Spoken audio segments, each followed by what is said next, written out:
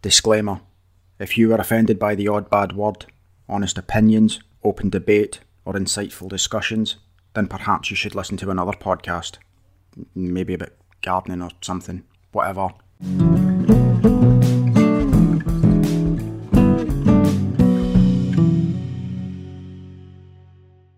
Welcome to episode 3 of the Copycats podcast with Kenny and Harriet. This week we are going to be discussing personas and messaging hierarchies.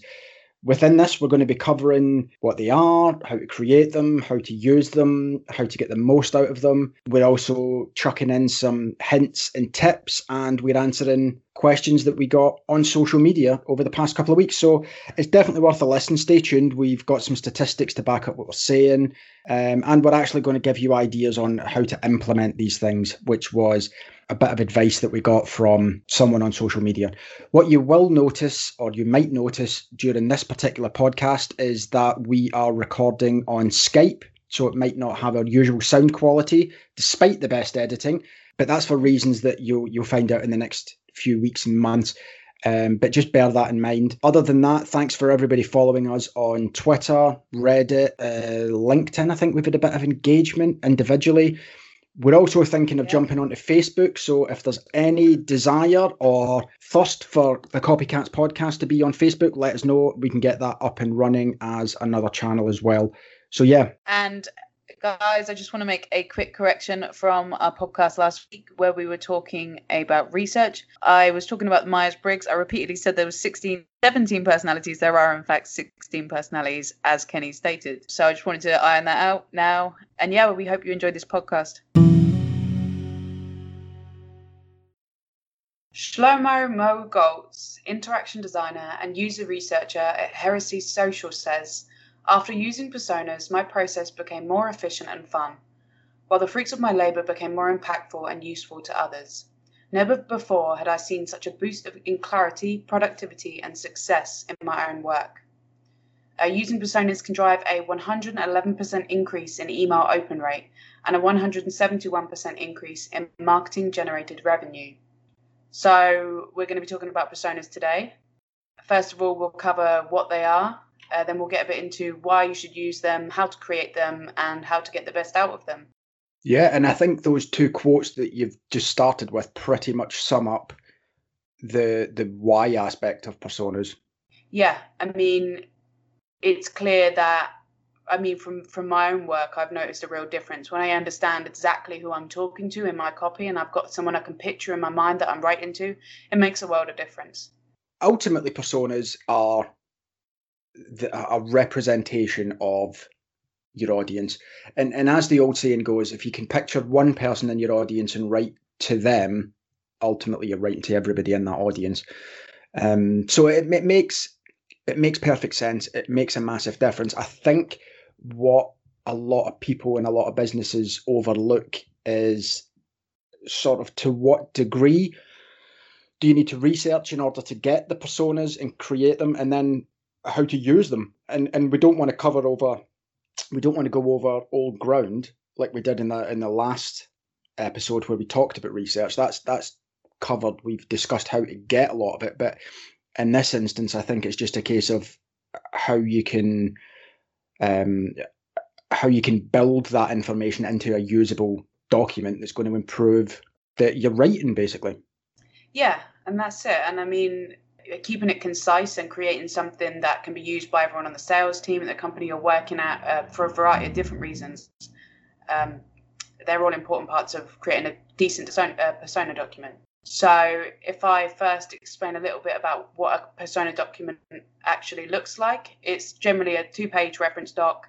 It will have your typical buyer information, some key information it'll probably include. It'll be a fictional name for your person that you're going to be talking to, their job title and profession.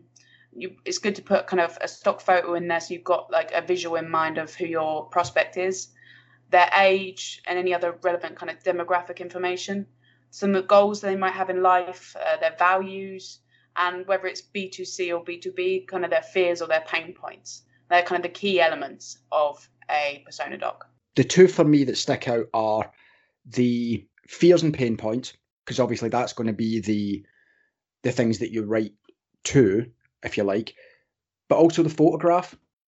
Yeah, I mean, picking that image, finding the right photo of your prospect based on all the other research you do is you can't help but let that impact the way you write to a person. Yeah, and it's this, I don't want to use this phrase because it has been used and it's quite wishy-washy, but you can see the whites of their eyes. Yeah. And I think that's something that a lot of people get lost in, as well as this idea that, okay, I know my audience, it's Janet again, or whoever it may be, but to see a picture of somebody who represents Janet and you can actually look into their eyes and say, okay, it's back to the human stuff, you know. You can empathize with that person, you can understand that person, you can feel that you know them on a deeper level by seeing them. Yeah, and that's it. And then that will influence your tone of voice, and it will stop you from being overly formal in your copy as well. And there's so many benefits. Yeah, very much so. So what is the best way then, or where would you start? And I don't want to necessarily go into the research, but what is it about personas that requires a slightly different tact with regards to the research process? I mean, because there's a lot of different ways you can gather this information, the research you have access to is massively going to influence how you put the document together. Like, for example, where we work, sometimes there'll be questionnaires sent out to clients, or there'll be telephone interviews, and we'll have a load of data, and then it's how we interpret that data to get a good picture of the average person, our average prospect. And it's how we analyze that data that massively impacts the end document. Again, with the research that we talked about the last time, this is stuff that's ultimately available. A lot of it's freely available. Some of it takes a wee bit of work. So with your desk-based research, you're doing the LinkedIns, the forums, you've got your social media. And with social media, the other option there as well that a lot of people don't sort of use to its full advantage is the polls, and any sort of quick 1-2 question polls into a specific group really makes a big difference. Yeah. The surveys, and this is one that I always really value as well, and it's not just creating a survey, say an incentivized survey, win an iPad or whatever, which you then send to the audience. I find personally the most valuable information comes from surveying existing customers. Yeah, I mean, they've built up a lasting relationship with the company. They're gonna have a much better understanding of the things, the positive and negative experiences of working with a business, and they're going to know your product and what they do and don't like about it. And it's that asking the right questions thing again. Again, you have to sort of build it up, and you have to sort of exercise this to get better at it and practice at it. But it's asking the questions, simple. Why did you buy our product? Why didn't you go with someone else? Why did you buy your product at this particular time? How did this product change your life at that time? Yeah. And the other options are, again, speaking to your current customers, if you were going to recommend us to someone, what would be the aspect that you recommend the most? Yeah, and equally, kind of what any negative experiences they've had with the company are, just so that you can correct that for the future. And one of the things that, and I'm doing a workshop tomorrow, and it's one of these things that I'm definitely going to reference, is when we speak to clients, I always like to try and get past the person that we're actually talking to, the actual, whether it be the CEO or the CMO or whatever. I like to try and get beyond that and ask if we can speak to the sales guys. And the reason for that is because when you ask a company about the sales team, they usually go, oh, we've got a great sales team. John's closing 4 out of 5 deals and Stephen's doing 90% of target. And I sit and I go, brilliant, that's great. Can I speak to John about the 1 out of 5 that he didn't sell? Or can I speak to Stephen about the 10% he never converted? And that's when you get to drill into okay, why didn't they buy it? What was the objection that you couldn't overcome? What was the issue that you didn't have an answer for at that particular moment? Yeah. And that's the real key bit, because at the end of the day, when you work in marketing, your goal is to generate leads, sales, customers, revenue, and ROI. For people like John and Stephen who are doing 4 out of 5 and 90%, for example, they don't need us because whatever they're doing is working in 90% of the cases. It's the 10% where we matter, and it's the 10% where I need to find out what the problem is so that I can then create a response for it. Yeah, and I think that opens up a great new avenue as well once you develop a great persona doc and you have those pain points, to start content planning based off of those pain points that you've only just discovered that are a unique thing that you're not going to get necessarily see in competitors. Yeah, and that's it. That's a competitive advantage, and it's one of those things that a lot of people don't sort of take a moment to understand the process with writing, design, content, that kind of stuff. Is a telemarketer, for example, phones somebody and says, do you want to buy this product? Person on the other end of the line says, no, I don't want it. The telemarketer's got the opportunity there and then to say, why can't you buy it? Why don't you want to buy it now? And then if the person says it's too expensive, it's too inconvenient, the telemarketer's got the opportunity at that particular point to then overcome those objections one at a time. When we're writing, we don't have that opportunity. We've got, it's not a dialogue. Do you know what I mean? It's a one-way communication route, which means when we write anything for someone, we have to make sure that it answers every question, real or potential, needs to be in that email. We need to give them the answers to everything so that by the time they get to that call to action at the bottom, they don't have an objection left to stop them calling. Yeah, I think it's about making them realize that no matter how expensive it is, they can't afford not to have it, right? That's the ultimate goal. Yeah, and that's why you can overly simplify personas to the point where everybody's got the same pain points, time and money. They dress it up in different ways. They use phrases like increase in efficiency and all this kind of stuff, but ultimately it's time and money. That is correct.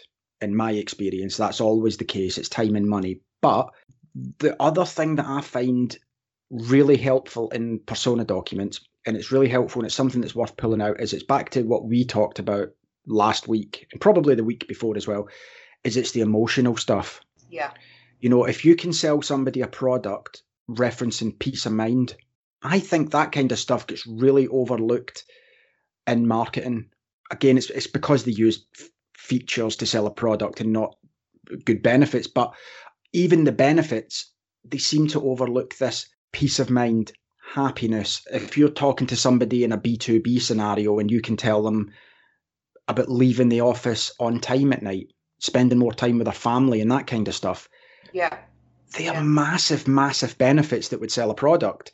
And the only way you're going to know that and be able to write for that is if you've done the research and identified that in the personas, And I think that's a part of the challenge you've got to overcome, is getting behind the person that the person's front that you're talking to, and really understanding the emotions driving all of their responses. One of the things that we developed was a question that targeted the person's personality, and it asked for a few key traits that they identified with, and that really gave us a much clearer idea of exactly who we were talking to, how they like to make buying decisions, and how they just kind of feel in their general day-to-day life. And going back to what you said about time and money as well, I think when you think about what's actually beneath time and money, it's security, it's love, it's attention, it's all the things that everyone kind of seeks out in life. That's what it really is. Yep. And that's another exercise that I try to do with people early in their careers as well, is when you've created a persona document, let's say for argument's sake, you've taken on a client, you've started at a new company and they've given you the persona documents that are in existence. If you're talking to the owner of a startup company in London with 10 staff, say, most people will take that at face value and say, okay, I'm probably looking at somebody in his mid-30s, he's young, he's trendy, dresses like this, and he drives this kind of car, and that's all good stuff. Don't get me wrong, that's all good stuff. But you've still got to do that deeper level thinking. At the moment, the economy is stagnant. He's just started a business. Most businesses fail in the first year, so he knows he's up against that pressure. He also knows he's got 10 members of staff who are all looking to him because it's a small organisation. 10 members of staff means you've potentially got 10 families. You know, you've got 10 lots of problems. You've got 10 lots of mortgages or 10 lots of rent bills that are reliant on you making this company work. Yeah. You know, you all of a sudden you're starting to identify, forget the fact that this guy probably wears jeans and a sports coat. You're dealing with the fact that this guy is under a lot of pressure and he's responsible for a lot of lives. And that's a stress. Yeah. I think more than anything else, that weight of responsibility can be a real pain point for a lot of people. Exactly. And then you start looking at the fact, you do a bit of research and you find out that a lot of business owners suffer from sort of loneliness at the top type stuff. Yeah. You know, they can't talk to anyone else in the business about their problems and their concerns because there's no one in the business at their level. They've got to maintain this front.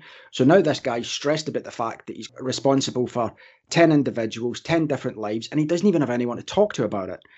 That, now you're really starting to get some sort of understanding of who this person is behind the eyes. Yeah. Yeah, and then you have the opportunity to bring that message of peace of mind and security and the ability to relax into their lives through your messaging. And this is the thing. It's all we've done here is look at, okay, what is the top level information we've got, and then do a bit of thinking beyond that. And I think that's just a fundamental process that a lot of people overlook. A lot of this stuff goes on face value. And I think it's so important for writers in particular to take a step back and continue to question it. Even when somebody says, we've got a persona in existence, here it is, I still think there has to be a process of going, yep, that's fine. Let me digest it. Let me think about it. Let me think about this person. And that's why when you've got that photograph and you look into the whites of that person's eyes and you start to think about all these potential pressures and issues and feelings that this guy or this woman's got, you really start to think, okay, how can I write this email or this ebook or this social post that's going to show them how I can help them, how I can make their life easier, make their life better? Yeah, I think that's so true. And I think looking at your own emotions and how you actually react to things can be a really good learning curve as well, because it's so easy to get caught up in an idea that when you're talking to somebody else, they're just a set of bullet points on a page. But actually, we all react emotionally to things, and staying in touch with yourself and remembering exactly how you react can be a great reminder when you're looking at that photograph and thinking, how does this guy actually think outside of all the day-to-day? Yeah, very, very much so. And going back to the two quotes you said at the beginning of the podcast, I have experienced that. I have seen the massive leap in engagement when you do implement good personas. The open rates, which is talking about 111% increase in email open rate and 171% increase in marketing generated revenue. If somebody was to approach your business or your marketing team and said, I've got a product here that can increase your revenue by 171%, and by the way, it's probably not going to cost you much than maybe an online survey, you would literally bite their hand off. Yeah. You know, and this is the bit where when I do speak to writers or I go into teams and I can see that they're not using this, I just think, what are you doing? How have you overlooked this gold that's been sitting there the whole time? And if you're a freelancer and you're just being airdropped in to write emails here, there and everywhere, fair enough, you can only do what you can do. But if you're working in a marketing team, for example, or you're working in an agency and you've got a campaign that's been running for 6, 7, 8 months, the data that you've gathered in the back end of that about all of the engagements, all of the audience touch points and what people have downloaded and what people have read, and you can be adding to these persona documents on a regular basis. And this is the other thing I find quite frustrating, is when you see somebody who goes, here's the persona documents for our audience, and they're like 3-4 years old. Yeah. You know, this is a living document in the same way that the economy changes, the industry changes, this person's business changes. That means the persona needs to change as well. That's very true. And I mean, people grow as well. People change. Yeah. And it's so important to have that reflected in your personas. Very much so. And it's worth mentioning, if you're doing personas for a marketing campaign, you need to have a persona for every decision maker that you're going to be targeting. Yes. So if you're going after the chief financial officer or you're going after the marketing officer, that would be two individual personas for exactly the reasons that we've talked about here, because these people have got very different feelings, they've got very different targets and approaches. And like you talked about with the psychology stuff around it, both of those people are going to approach their job in such different ways. Yeah, and I mean, if we were talking at it from a B2C perspective, if you just look at like Coke and Diet Coke, the way they market those drinks is entirely different because they know their audience members are different. Yeah. And the reasons that people choose to identify with those drinks are different as well. And so you have to have that foundation there. Yeah. And I feel in hindsight, last episode, we might have been quite hard on a lot of the listeners in the sense that when we talked about the sheer amount of research that has to be done on every job. And I wouldn't be surprised if a lot of people were sort of turned off by that idea. When I'm thinking about the stuff that we do for persona documents, as we're talking, I'm worried if we're going down that same road. But at the same time, I'm having that realization that this is it, this is how it needs to be done. Yeah, I mean, there's no other way. You have to. This is your foundation for how you create the rest of your copy. So it has to be comprehensive. Yeah, there is people out there who will skip by it. Of course, there is, and like we always say, good luck to them. But if you want to do it properly, if you want to see these results that we talk about, 111% increase in email open rates, 171% increase in marketing generated revenue.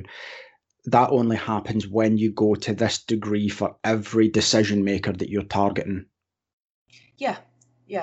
So talking again about surveys and the kind of questions you want to ask existing customers and prospects if you have the opportunity to survey them.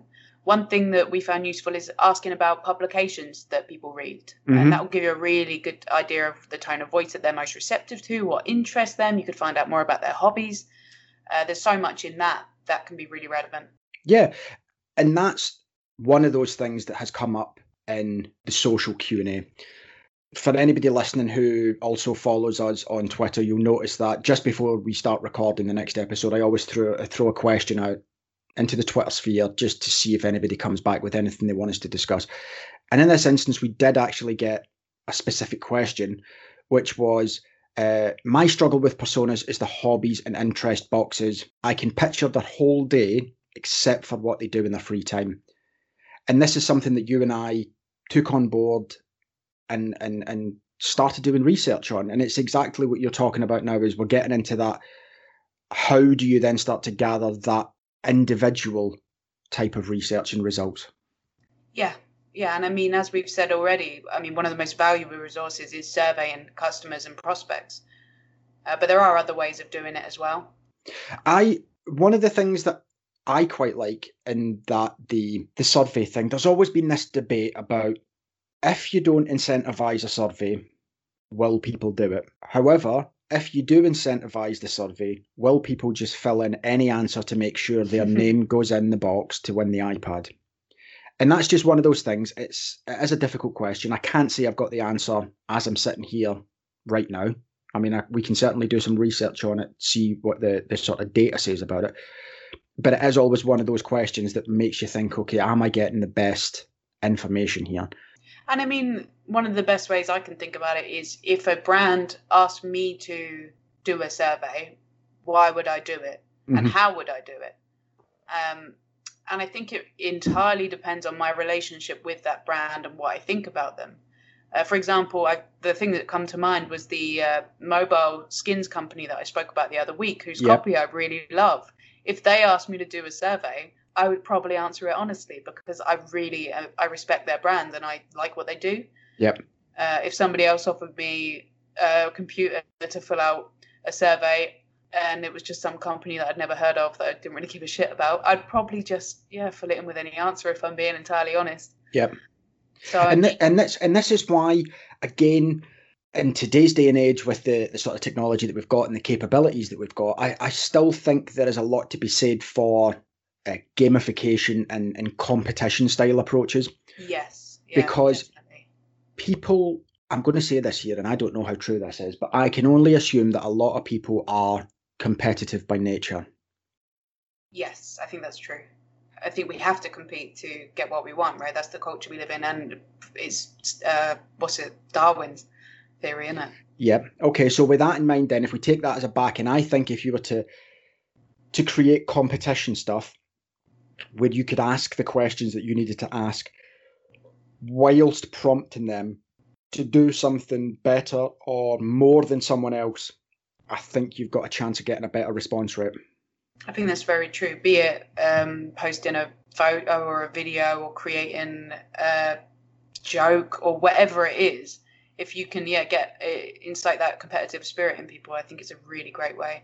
And again, and gamification as well. Yeah, creating an interactive game that also asks them to in some way answer questions or follow a flowchart or a quiz. There's so many ways you can gather information these days. And this is something that we're going to do in the next, I'm not even sure what episode it is, but we're actually going to dedicate a whole episode to this topic of interactive content, because I still think that the value in that whole approach is yet to be unlocked. But to give the listeners a sort of brief intro on how that could be used, for example, is if you, when you're doing a survey, do it as an interactive quiz. So you would ask them a question with 4 potential answers. When they click a wrong one, they get the try again response pop up on the screen. They're engaging, they've got to be clicking, they've got to be getting involved. And then when they finish that question and they get the right answer, you go, well done, that's great. Which of the following is most important to you, for example? And then in order to get to the next question, what they're actually doing is filling in the survey without realising that you are surveying them for quite valuable information with regards to their personas and whatnot. Yeah. It's the ideal way to do it. Everyone is winning at the end of the day. The customer has a reason to keep on clicking through. They're being entertained, and you're getting the information you need to sell to them better. Yeah, and that's the reason we've dedicated the whole episode to it, is because it's definitely something that I've been researching and following and trying to implement for the last few years, and the value in doing that is staggering. So we'll get into that in another episode, but that is definitely something that you could think about in the persona research stage. Trying to get beyond the answer these questions and win a £20 Amazon voucher, for example. And that's not to say that wouldn't work. I'm just saying, could it be better? So social analysis is another method you can use to gather information. And one of my favorite websites in the world, as Kenny will know, is Reddit. And I think this is something that I think you need to use this platform to tell people about it, because I know the value in it. I've seen the value in it. I know you absolutely love it, but I still see a lot of businesses overlooking it. So I think this is your soapbox, if you like, to tell people why it's so important to what we do. I mean, Reddit is incredibly unique as a platform in that it groups people off specifically into different subreddits so that they can explore a topic that most interests them. And you have all different people from around the world posting on it.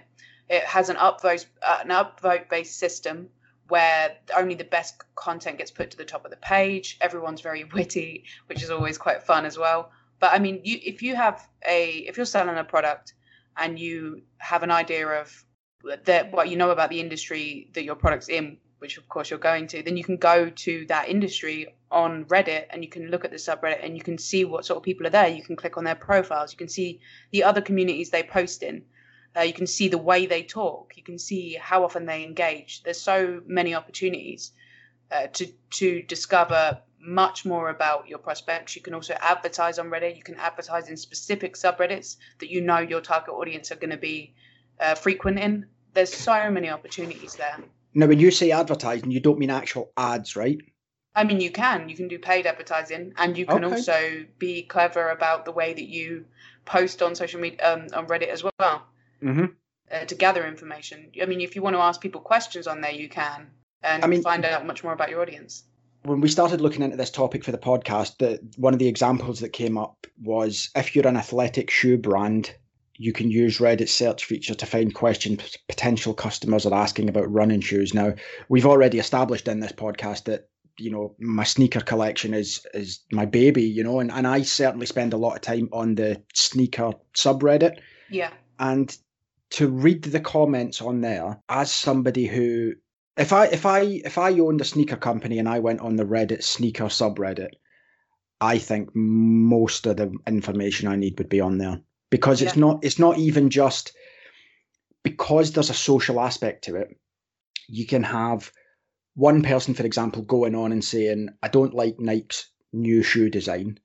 The next person cropping up saying, oh, I really like it. I like this design feature. I like this. The original guy then comes back and says, yeah, but it's too similar to the one they designed in 1995.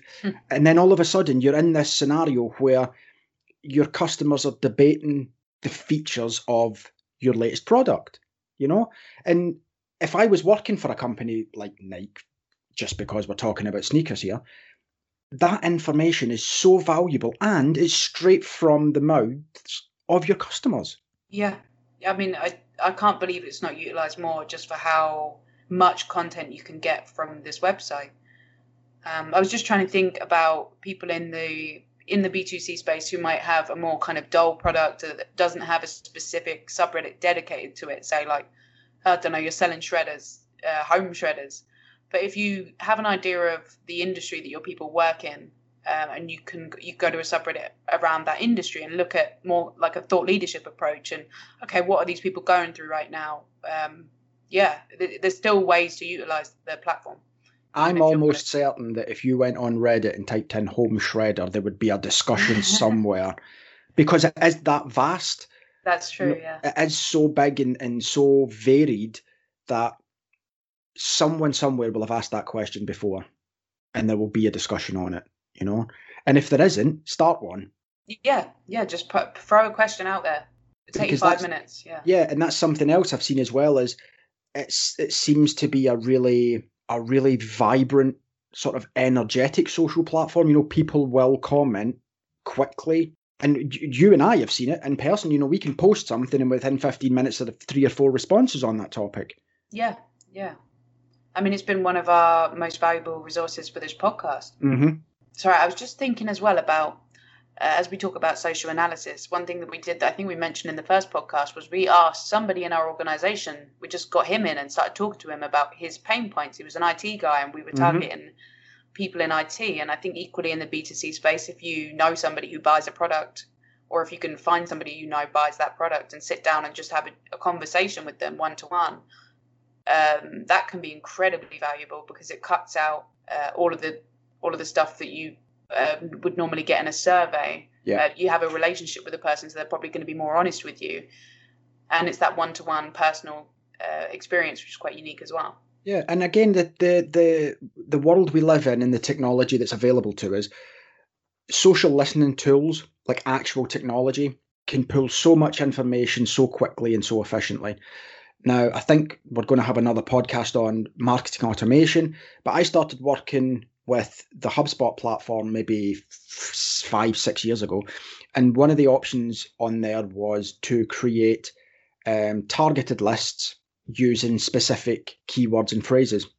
Yeah. So, for example, if you put in marketing, for example, you're just going to get tons and tons of posts.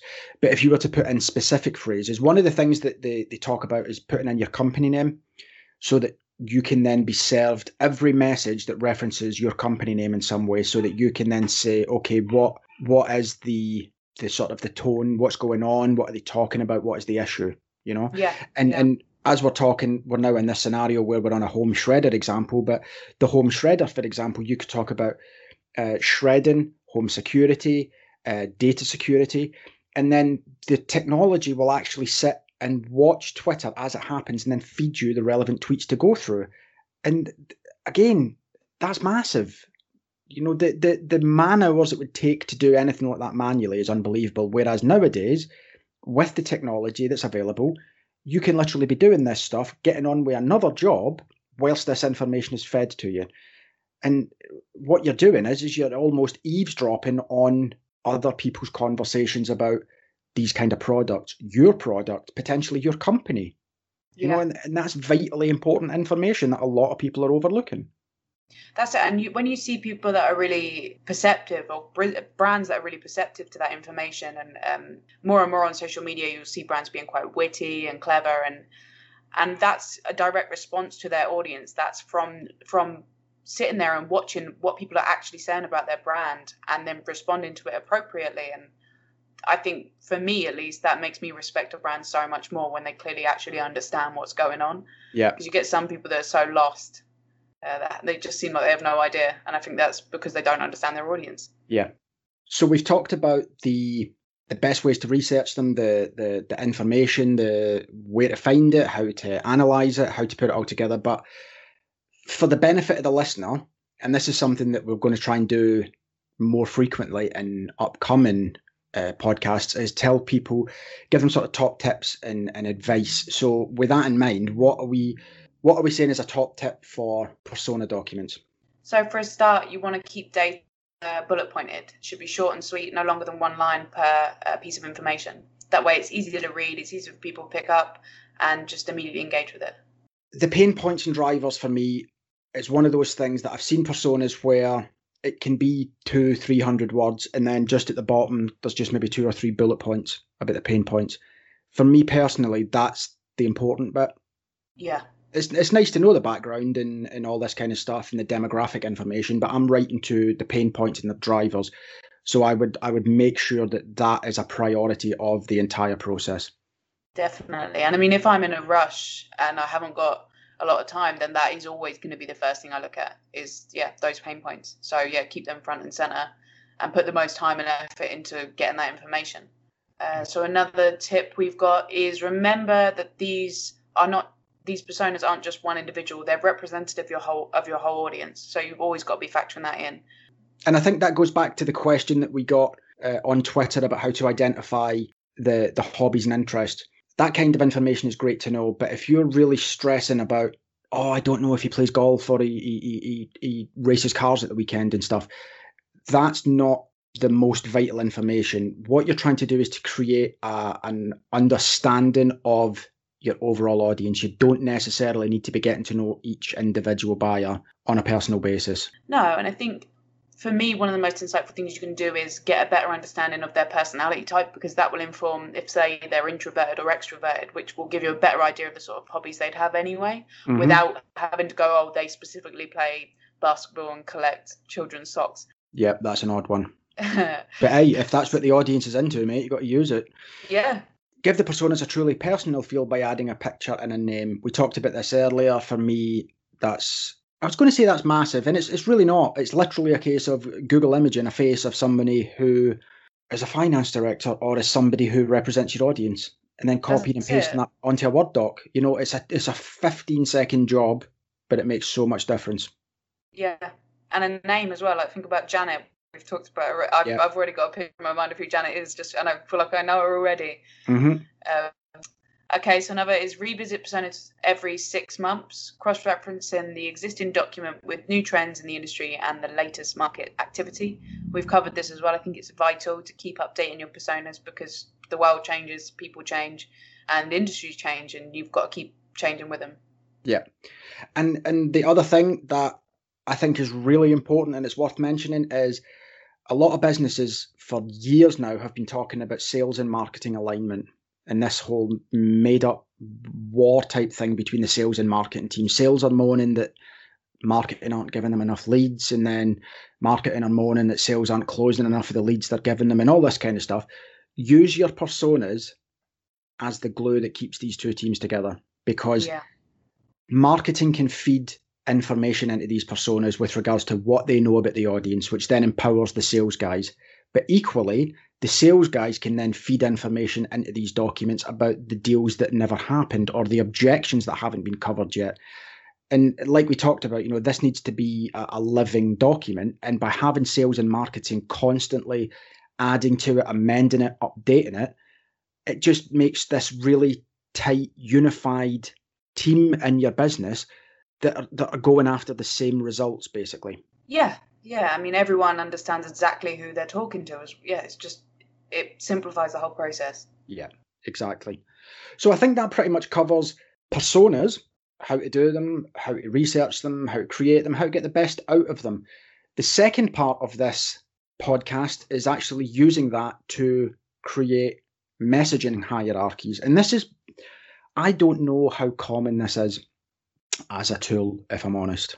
So I was looking a bit online today about different messaging hierarchies and the different names that they have, and I think people, obviously, people all understand the importance of a brand's messaging and their tone of voice and how this will impact your interactions with customers. But this kind of foundation of the company's core message and their USPs and how they relate to somebody's pain points, having that all in one document as the basis of your future work is vital, I think. So straight off the bat then, let's clarify it, let's get it out there. A messaging hierarchy is a functional document that shows the specific message for each pain point in order of importance. Now, one of the things that I really, really need to draw attention to here is something that we see on a regular basis when we are creating these for clients. You've done the persona research and you know the pain points of each of the people, each of the decision makers that you're going to be targeting. On the flip side of that, you've done the research that we talked about in the last podcast and you've identified the benefits of each feature the product does. So what you're doing now is you're marrying them up to say, if there's a scenario where we are talking about this pain point, this is the most appropriate answer to give that person, right? And when we create them, a lot of clients will come back and say it's not in the tone of voice, it's not in keeping with the brand guidelines. And what we continuously have to say is that this is a functional document. This is not a tone of voice guide. This is not a library document that you can copy and paste for emails or social media posts in future. This is a functional document. It is simply a case of simplifying what your customers are suffering with and how your product solves that and putting them side by side on an Excel document, for example. Yeah. And once you have that understanding, you can cherry pick that information and then inject it with the life of the brand. But to keep things simple, having it there in this short, concise, and easily readable way is so much more useful because, it just gives you that immediacy of understanding. And it can be developed. There has been instances where we've opened a second Excel sheet, and I'll explain in a minute why Excel is the program we use for this, but sheet 1 on Excel will be exactly what I've just said, the functional messaging hierarchy. And then on sheet 2, what we can do is show how this messaging can be turned into brand, tone of voice, or bring across more values of the business. But that is a secondary document. It's not something that I would ever sell in as part of a messaging hierarchy. I'm just illustrating the fact that if you've got clients that are adamant that this is wrong because it doesn't have their tone of voice, there is obviously ways to overcome it and soften that transition into using messaging hierarchies. But it's just always worth mentioning or always worth remembering that that's not what a messaging hierarchy is essentially about. It's a functional document with no tone of voice, with no branding, with no guideline references taken on board at any point. It is literally this is the problem, this is how we talk to them about it. And I think, again, it's worth discussing the value behind doing it and the reasons for doing it, because I feel like in the last 2 episodes, we seem to have given writers just an awful lot of work to do. But I'm hoping they also understand the underlying benefits of doing it. And with messaging hierarchies, it's the same. It's the same as the statistics we talked about in the persona documents. You will see an improvement when you bring these into to your work, you know?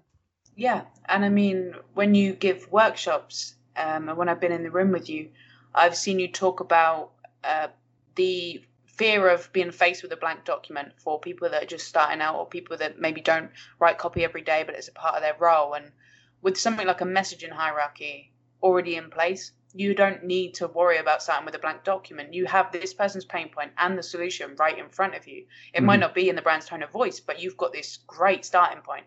It just makes your job easier.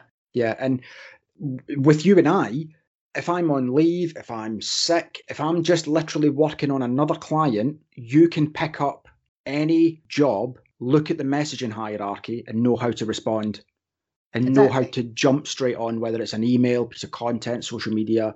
It's irrelevant. you know what the pain points are of each of the decision makers, and you know what you need to say to them. And it makes, first of all, it creates a consistent approach. I think it's important. And secondly, it removes the issue of multiple writers, or, like you've just discussed, somebody who isn't a professional writer can sit down and at least have a foundation to work from. Yeah, exactly. And it just keeps everyone aligned on, that's it, on the same page. It's vital for that. Yeah, and an agency side, at least, it's also a good way of, at the start of a campaign, getting the client to sign off on the messaging. Yeah. And this is something that we see it on the regular. It does happen, we have the training with the client, we have the kickoff meetings, we know what we're doing, and then we start writing, and then they jump in and say, oh, no, we don't want to say that, we want to say this. Despite our research, data, knowledge, all of these things backing up and justifying what we're doing, they come back and they say, oh, no, we don't want to say that, we want to say this. If you can get the messaging hierarchy created and signed off before the campaign, it also means that the client is not going to get any surprises or any shocks going forward. It means that the approvals process is going to be faster and more efficient for everybody involved. That's it. And if you do get a difficult client, you've got something to refer them back to and say, well, this was okayed, so this is the route we're going on, this is the route we agreed on. And yeah, it kind of gives you that firm idea of what the content going forward is going to be about. I cannot stress enough how valuable I find these things. I really, really do, because you and I, we do the same job, we create the same quality output, but we approach it in quite different ways. Yeah. But I know that if a job has fallen out of your schedule and it's ended up in mine, I don't have to worry, because I know that you'll have done this level of research and will have sort of distilled everything down to the messaging hierarchy, which means I'm all right. Yeah, yeah. And I don't have to go through the fab research that we talked about. I don't have to go through the researching of the pain points and the audience and all that kind of stuff. It's an efficient process. And again, we've talked about it already, time and money. It's one of these documents that simplifies processes just across the board. Yeah, yeah. And anything that'll save a business time and money in today's day and age is highly valuable in my eyes. I think that's true. So for anybody out there listening who has never seen or heard of or created a messaging hierarchy before, should we give them a bit of an idea of how to go about creating one? Yeah, very much so. And again, I've mentioned Excel, and I'll tell you for why. It's because these things, they usually fit in a table format. One column references the pain points, the other column references the message that we want to tell them about the benefit of that particular product. That's fine, it's straightforward. You could do that as a table in Word. But if you're doing it across multiple different decision makers, very quickly you can find yourself having to create more tables, create more columns. And if you're using Microsoft Word, it can just become a wee bit difficult and a wee bit stressy. I mean, as writers, we don't like Excel, but when you're doing multiple tables on Word, that in itself can be enough to tip you over the edge some days. So for me personally, my top tip when it comes to messaging hierarchies is do them on Excel. That's straight off the bat. If you start with that, it's going to be a much easier job for you. I couldn't agree more. You've definitely seen me nearly having panic attacks some days trying to create massive tables in Word before you just went, get an Excel doc up, and immediately it resolved the issues. Yeah, exactly. So if you start with that, if you open the Excel document, you're halfway there in my eyes. Okay, so so the next thing you want to do is take your pain points from your personas and order them in their order of importance. So that means working out what the most important pain point is for your audience, and then listing them down. Yeah, and that's something, again, I see that it's a shame when I see it happening. If I see somebody who has done a survey and they've got all this results and they can say, the audience is really concerned about this and this. Okay, which is the most important? I don't know. Well, if you're only sending one email and you've got to only put one message in it, which one are you going to pick? Yeah. That's you've got a 66% chance of that email failing now because you haven't been able to identify what is the most important thing to those people. So that's worth bearing in mind during the research stage that we talked about earlier. If you are surveying people, if you are talking to people, identify all of the pain points, because all of that stuff is pure gold and it's super valuable, but get it in order of importance as well. Find out what's the biggest issue, what's the thing that keeps them awake at night. That's it. Yeah. If you ask them, yeah, what are your three biggest pains at the moment in order of importance, and phrase that in the question, you all the work's done for you. Yeah. Yeah, very much so. I mean, the as for putting the messaging hierarchy together, a lot of this information is going to be in existence. If anything, it's a formatting job at this point. You've got the pain points from the personas. You've got the features, advantages, and benefits from the research that we talked about last week. So essentially, what you're doing now is just identifying which benefit fits with each pain point. Yeah, yeah, And like we said, cut out all of the tone. This is never going to be seen by the customer. This is literally for the benefit of the writers and the marketing team. So take all of the tone out and just write in maybe 1 or 2 sentences what is the best response to that pain point. yeah. Yeah, and as we've said already, you want to carry out this process for every decision maker that you're targeting and all of the products or services that you're selling. Doing all of those things in that order will ensure that you've got a really solid messaging hierarchy to work from, as long as you put the effort into all of the research stages that come before it. Yeah, and like the personas as well, this isn't something that the marketing team or the writers should create and then hoard to themselves and protect with their life. Share it with everybody, because especially in big businesses, it's quite funny that the marketing team will have persona documents and messaging hierarchies, but that won't have been shared with the customer service department. Yeah.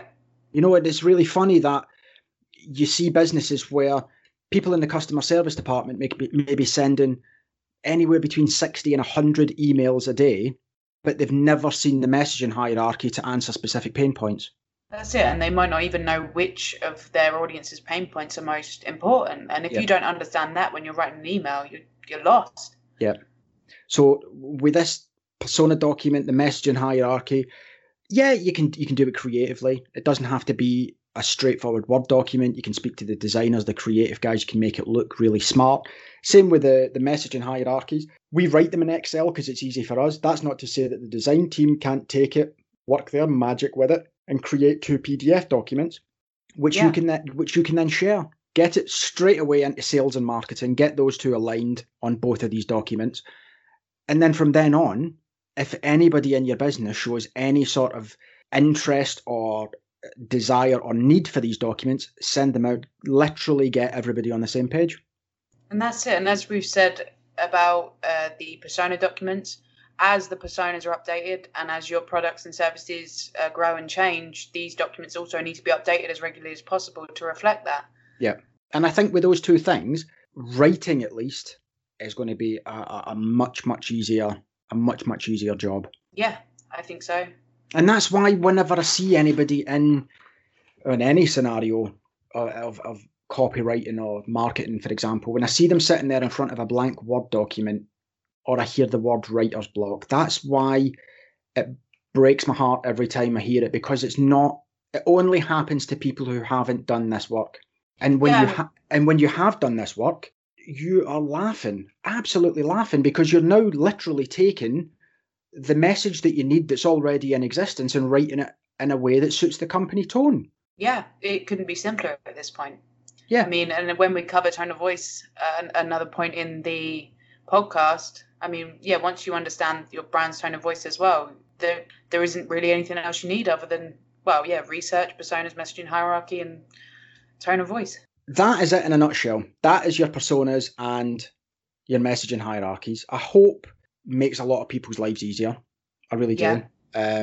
If you do the research, I can promise you your writing will become a lot easier. You'll have more time to be creative, to think differently, to approach jobs differently, because you're not going to be bogged down in the administration side or the research stuff. You know, if you've got these two documents, you've got the freedom to think creatively and take people on a journey and actually use your writing to not only generate the results that you want, but also to give you a chance to be creative and artistic in the job that you do. I think that's so true. I mean, this can seem so restrictive for people that are creative as well, this sort of method. But one thing I've found to be true about any creative pursuit is that the more kind of boundaries you put on stuff, the more structure you give yourself and restraint you give yourself to work within, the more creative you kind of get to be, because you've got these limits in place. And that I find so useful. Yeah, that's it.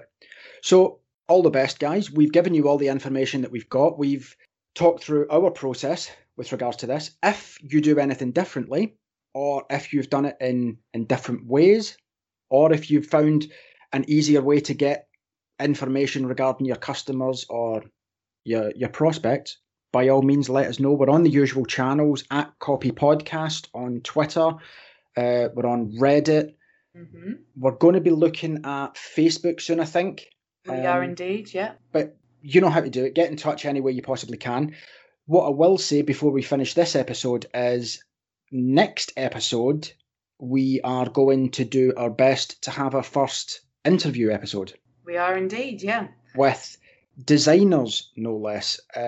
These are people that we have worked with previously and are working with at the moment, who have gone on to do phenomenal things in the world of design. They certainly blow my mind on a regular basis with the stuff that they come up with. And we're going to talk to them about the sort of do's and don'ts of design and how to work with writers and that kind of stuff. So if you've got any questions that you want us to put to them, again, hit us up on the normal channels. Let's start with Twitter. Message us there and we'll make sure we get the questions to these people for the next episode. Just going to say thank you for listening. Yeah, any questions, anything you want us to talk about in future episodes, just hit us up on social and we'd love to hear from you. Brilliant. Right, we'll see you soon then, guys. Take care.